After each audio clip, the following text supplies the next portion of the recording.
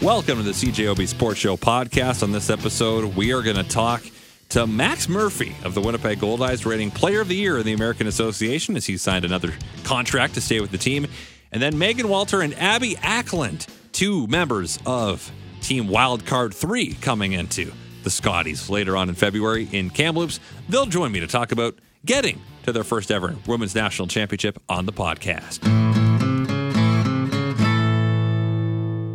A good day for the Winnipeg Goldeyes, as they've announced that last year's American Association Player of the Year, Max Murphy, has re-signed with the club. Hit .308 while leading the league with 31 home runs, 97 RBI, and 242 total bases last season, a second with the Fish. But the first real season here, you may remember the 2021 campaign, the team spent a lot of it playing in the U.S., and then finally, in August of that year, they were able to come up and play home games at Shaw Park. 30-year-old season. It came to a premature end during Game 1 of the West Division playoffs here in Winnipeg. He fractured his left tibia and fibula in a home plate collision. I caught up with the native of Robbinsdale, Minnesota earlier today and started by asking him how it feels to be locked in for another year with the Goldeyes. It feels really, really good. I mean, I loved playing here last year. It's kind of my first full experience playing in Winnipeg, and just a good atmosphere and a good city to play in.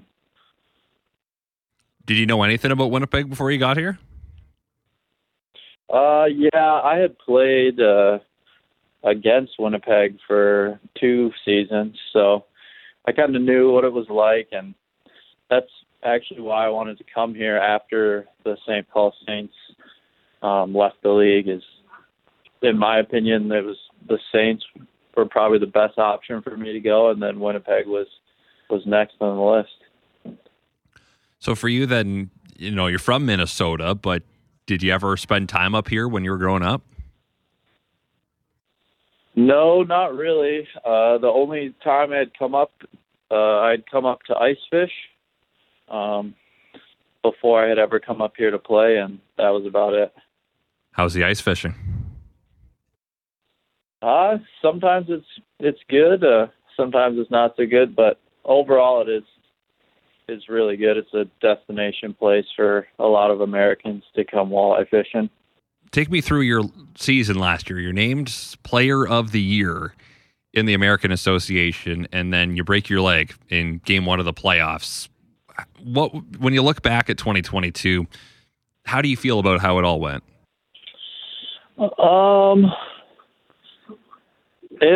I'd say it was kind of like gradually built up into a really good season.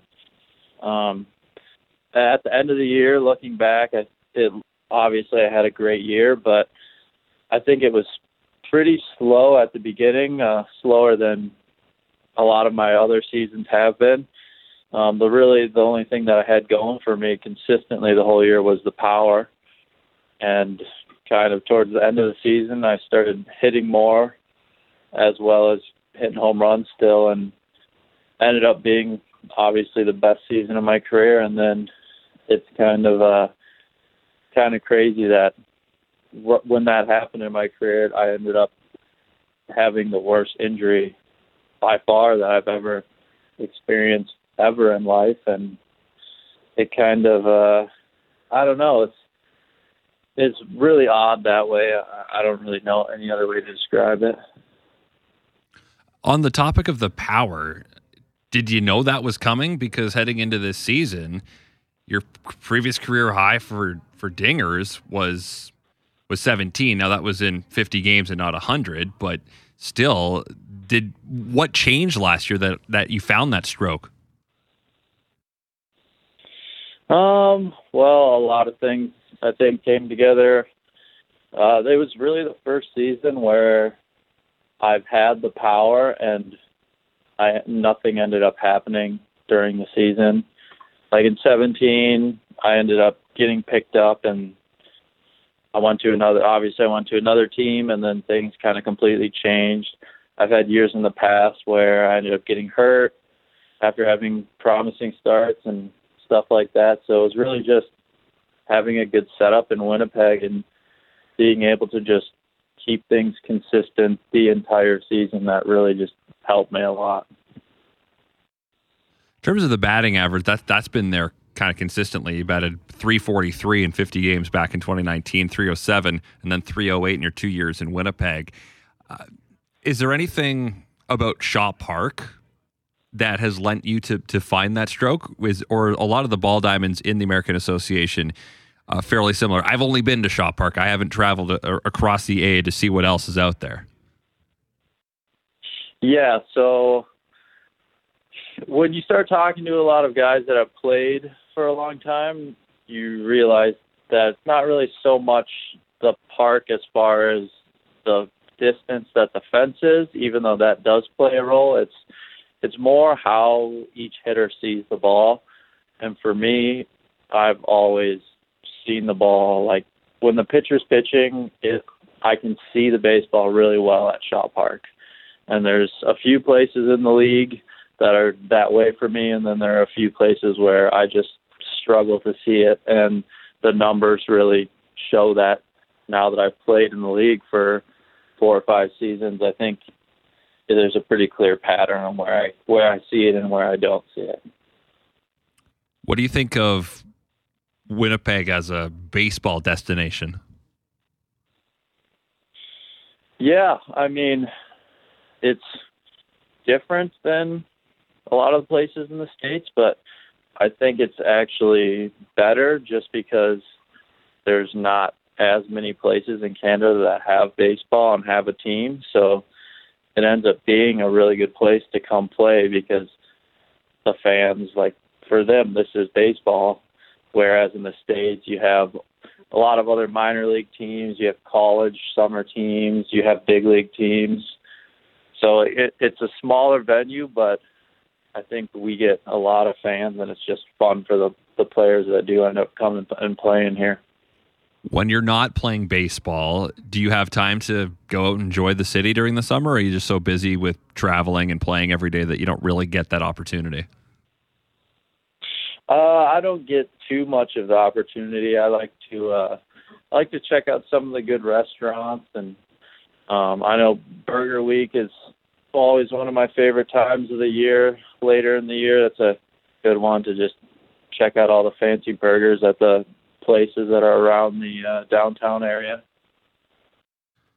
And for you, in terms of your baseball career, you've been all over the place. How do you feel your baseball career has gone to this point now that you're in your 30s? I would say it's been good. Overall, it's been good. There's been a lot of ups and downs, and really a lot of learning. I think when I was younger, I always had the talent, and as I've gotten older, it's kind of just been learning to consistently use that talent, and that's kind of where I struggled when I was with the Twins in the minor leagues. I just couldn't really figure that out and figure out how to do it when you have to play every single day. And it's nice being able to do it now, and I am able to play really well, and it's fun. But it always would have been nice to do it when I was younger and seeing if I could have got at least a shot at playing in the big leagues. But it's been good. So is there a hint of regret then? Not really regret. It's kind of just learning, you don't know what you know until you know it. So I don't know how it could have gone any other way. I've asked you a lot about your hitting, your defense as an outfielder. How much pride do you take in your defense? Oh, I take a ton of pride in that. It's pretty overlooked, I play right field and kind of an overlooked position, and you don't see, for a normal fan just going to a game, as long as the outfielder really doesn't drop a fly ball, you don't really notice. But for me, I pride myself on just being a player that makes all the plays and doesn't make bad errors, doesn't make throwing errors, and tries to hold the runners from wanting to run. And I mean, I think if you can do that as a corner outfielder, you're a really good one. Talking with Winnipeg Goldeyes outfielder Max Murphy, just signed a deal with the Goldeyes to return, the reigning American Association Player of the Year. What's more satisfying, hitting a home run or throwing someone out at home, making a diving catch? What's the most satisfying if you could pick one? Nothing is more satisfying to me than hitting a home run. Okay. Even though you usually do it more often than throwing a guy out or making a diving play, it's just, to me, ever since I was a little kid, the feeling of hitting the ball and knowing it's going over the fence is the best feeling. Just when you know you've connected, there's nothing like it, right? Yep. Before I let you go, I got to ask about your injury. In the moment, what do you remember how it happened? Do you have memories, or because sometimes when people have injuries like this, they don't remember what happened. Can you take me back to that moment? Yeah, so I remember the whole thing. I remember because I was running in and I was going hard, and it was kind of like I was expecting the ball to be there before it ended up being there, if that makes sense. So it kind of surprised me that the pitcher hadn't ended up throwing it home, and like I didn't see the catcher moving to get it. So I was going to try and like run behind him, and it ended up just like I saw a flash of the ball like way up high, like above my brim, and then he just dove for it and just went right into my leg, and I flipped. And I just remember that like nothing hurt initially, but I remember feeling in my leg like nothing had ever hit my body as hard as the feeling that I got when he just connected with my leg. And it wasn't until I landed and then reached down and grabbed it that I realized it was broken. And what was the rehab process like? It was just slow. It actually once I'm able to, everything that I've been able to do, once I've been able to start doing, it's progressed really, really fast. It's just, giving the bone and my joints, both my ankle and my knee, was just giving them time to heal. And then once they slowly healed, it was, things just progressed pretty fast from there. So when would you say you were 100%? Well, I'm not 100% right now. I'm 100% to hit. I'm 100% to throw. I can't run 100%. That's the only thing. But I got 3 more months, and things are progressing pretty quickly with that. So I really have no concerns about it at this point. And finally, Greg Taggart is the new manager of the Winnipeg Goldeyes. What have your early conversations been like with him? They've been really good. He's a great guy. He's a good guy to talk to.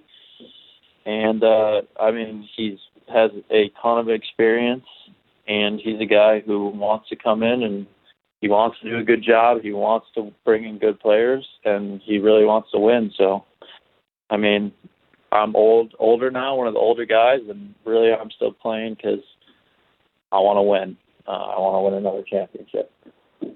Well, Max, I appreciate you taking time to talk to me today. Thanks for this, and best of luck as you head into the season. Yep, no problem. Thank you.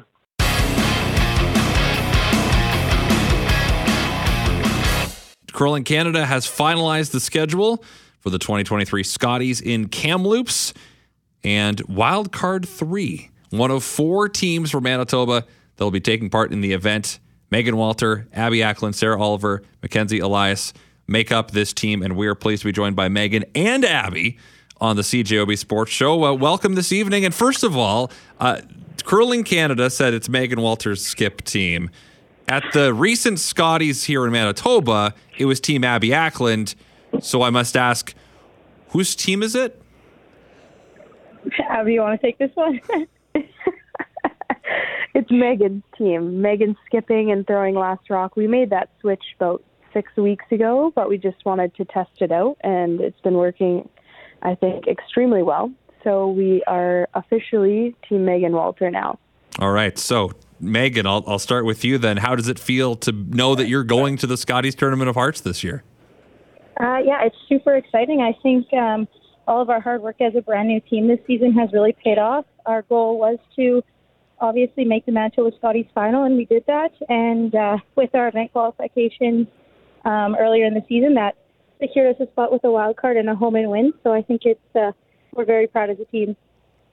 Abby, for you at the Scotties this past week, you had to win a tiebreaker over Beth Peterson to get into the playoffs, and then you beat Caitlin Laws to get to the final. What did those wins do for the confidence of this team heading into this big national tournament? Yeah, I think it obviously was a huge boost. I think we are pretty disappointed with some early losses, and I think coming back and taking the very long way back to the finals just showed us that we're resilient and we're a young and good team, and we have it in us. We just have to believe that, and it definitely helped a lot getting those wins under our belt and gaining that confidence, knowing that we can compete with the best of them. Megan, you're going up against some of the top teams in Canada playing in this province. To be the fourth team out of this province, I think says a lot about the competition here. Do you think you get a really good warm-up for the Scotties playing in the Manitoba Scotties? Yeah, I definitely think we do. We've been up against the best teams in the world this season, and we've come on top in a lot of our games. We've also fallen short, as we did this week. But, playing all the top teams in Manitoba really gave us a nice boost for the Nationals and gives us a little taste of what we're going to get ourselves into. And our second game is against Jennifer Jones, so we get a little bit of a rematch back against her. Abby, for you, what's the next couple weeks look like as you gear up for this event? I think just a lot of practice, just discussing and going over kind of some good lessons that we learned at our provincial level, and just really getting out and getting some repetitive throws in, really, and also resting, because we had quite a long week at provincials. So I think we just also need a couple days of relaxing, regrouping, and recharging. What was it like, Megan, playing in the Manitoba Scotties in East St. Paul, and that's where you're from? Yeah, it was honestly a great memory to have, as East St. Paul is our home club. Playing there, it's been a kind of a work in progress over the last 3 years since the COVID pandemic, and they put on a fantastic event, and I think we've really felt the support from the whole town that week. And Megan, I'll follow up by asking you, how much do you think your experience playing at the World Mixed Curling Championship, winning gold back in 2019, how much do you think that prepares you for this, what I figure is probably the biggest tournament of your life so far? Yes. It definitely prepares you. Playing in high-pressure games always will give you a good reading on how you'll perform in future events like that. And I think just our calmness throughout our week at the Scotties and into the final really helped us. I mean, we did fall short, but that's okay. Our goal was to make the final, and that's what we did. So I think we should be very proud of our performance that week. Abby, what changed when you went to third and Megan started calling the shots and throwing fourth? I think mostly just dynamics out there. I think everybody has their own personalities on the ice, and I think it's just one of those things that when you have four people, you just try and find what works best for your team. And having Meg at the skip position just worked really well for us, and she's very good under pressure. So I think that also helped. She just has that calmness about her when making those big shots, and I think that's taken us pretty far. So take me back, Abby, to when the team was put together at the start of the quadrennial. Every team basically changed players in the country pretty much. Why did Megan's skill set appeal to you in adding her to your team?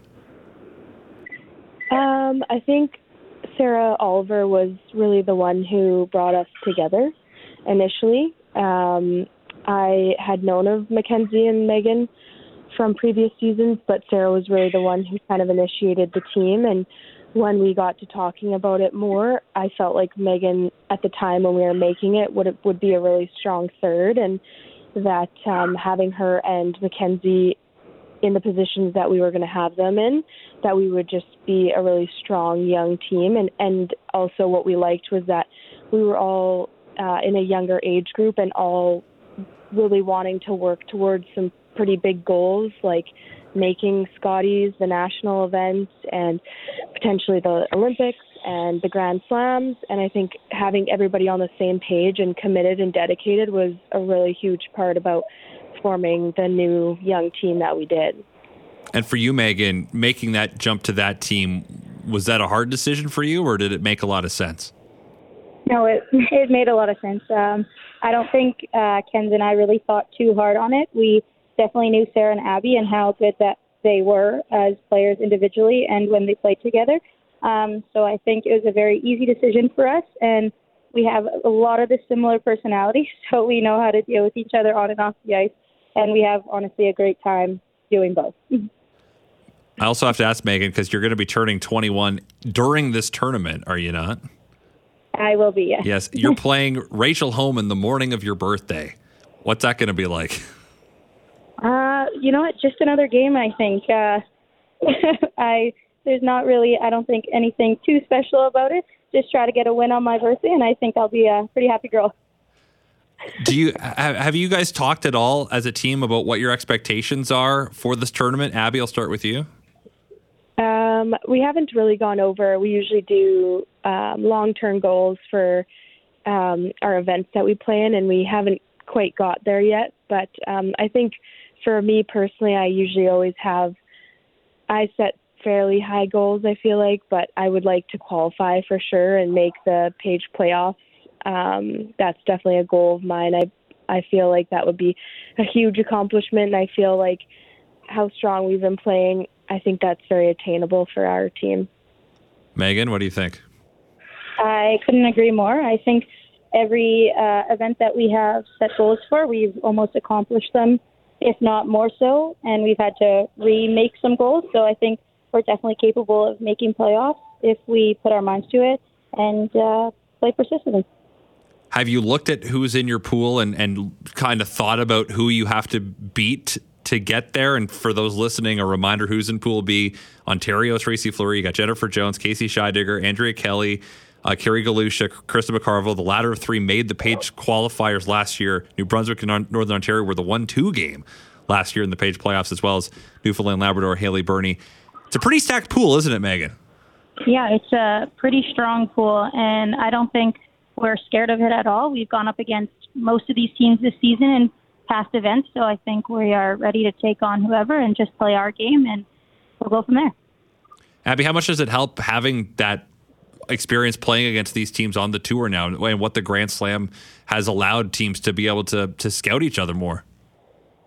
Yeah, I think it's just nice to be familiar with everybody, and I think the biggest thing for a team coming into the Slams and the national events is just really, I think we have had to just take a second and believe that we are meant to be there, and we've worked our butts off this season and we deserve to be there. So I think it's just also knowing that, yeah, we're meant to be there as well, and being familiar is just a bonus. Well, I wish you both the best of luck in your maiden voyage to the national championship. First of, I assume, several, because Manitoba's just flooded with talent year after year. So appreciate you both coming on the show tonight. Thanks for this. Thank you so much. Yeah, thank you for having us. Well, thank you very much for listening to the CJOB Sports Show podcast. If you like what you heard, guess what? You can hear more every weeknight on CJOB from 6:30 to 9 p.m. Of course, that is when the Jets are not playing, because if the Jets are playing, then I don't have a show, but I'll be part of the pre- and post-game coverage. Anyway, thanks again for tuning in. Subscribe if you'd like.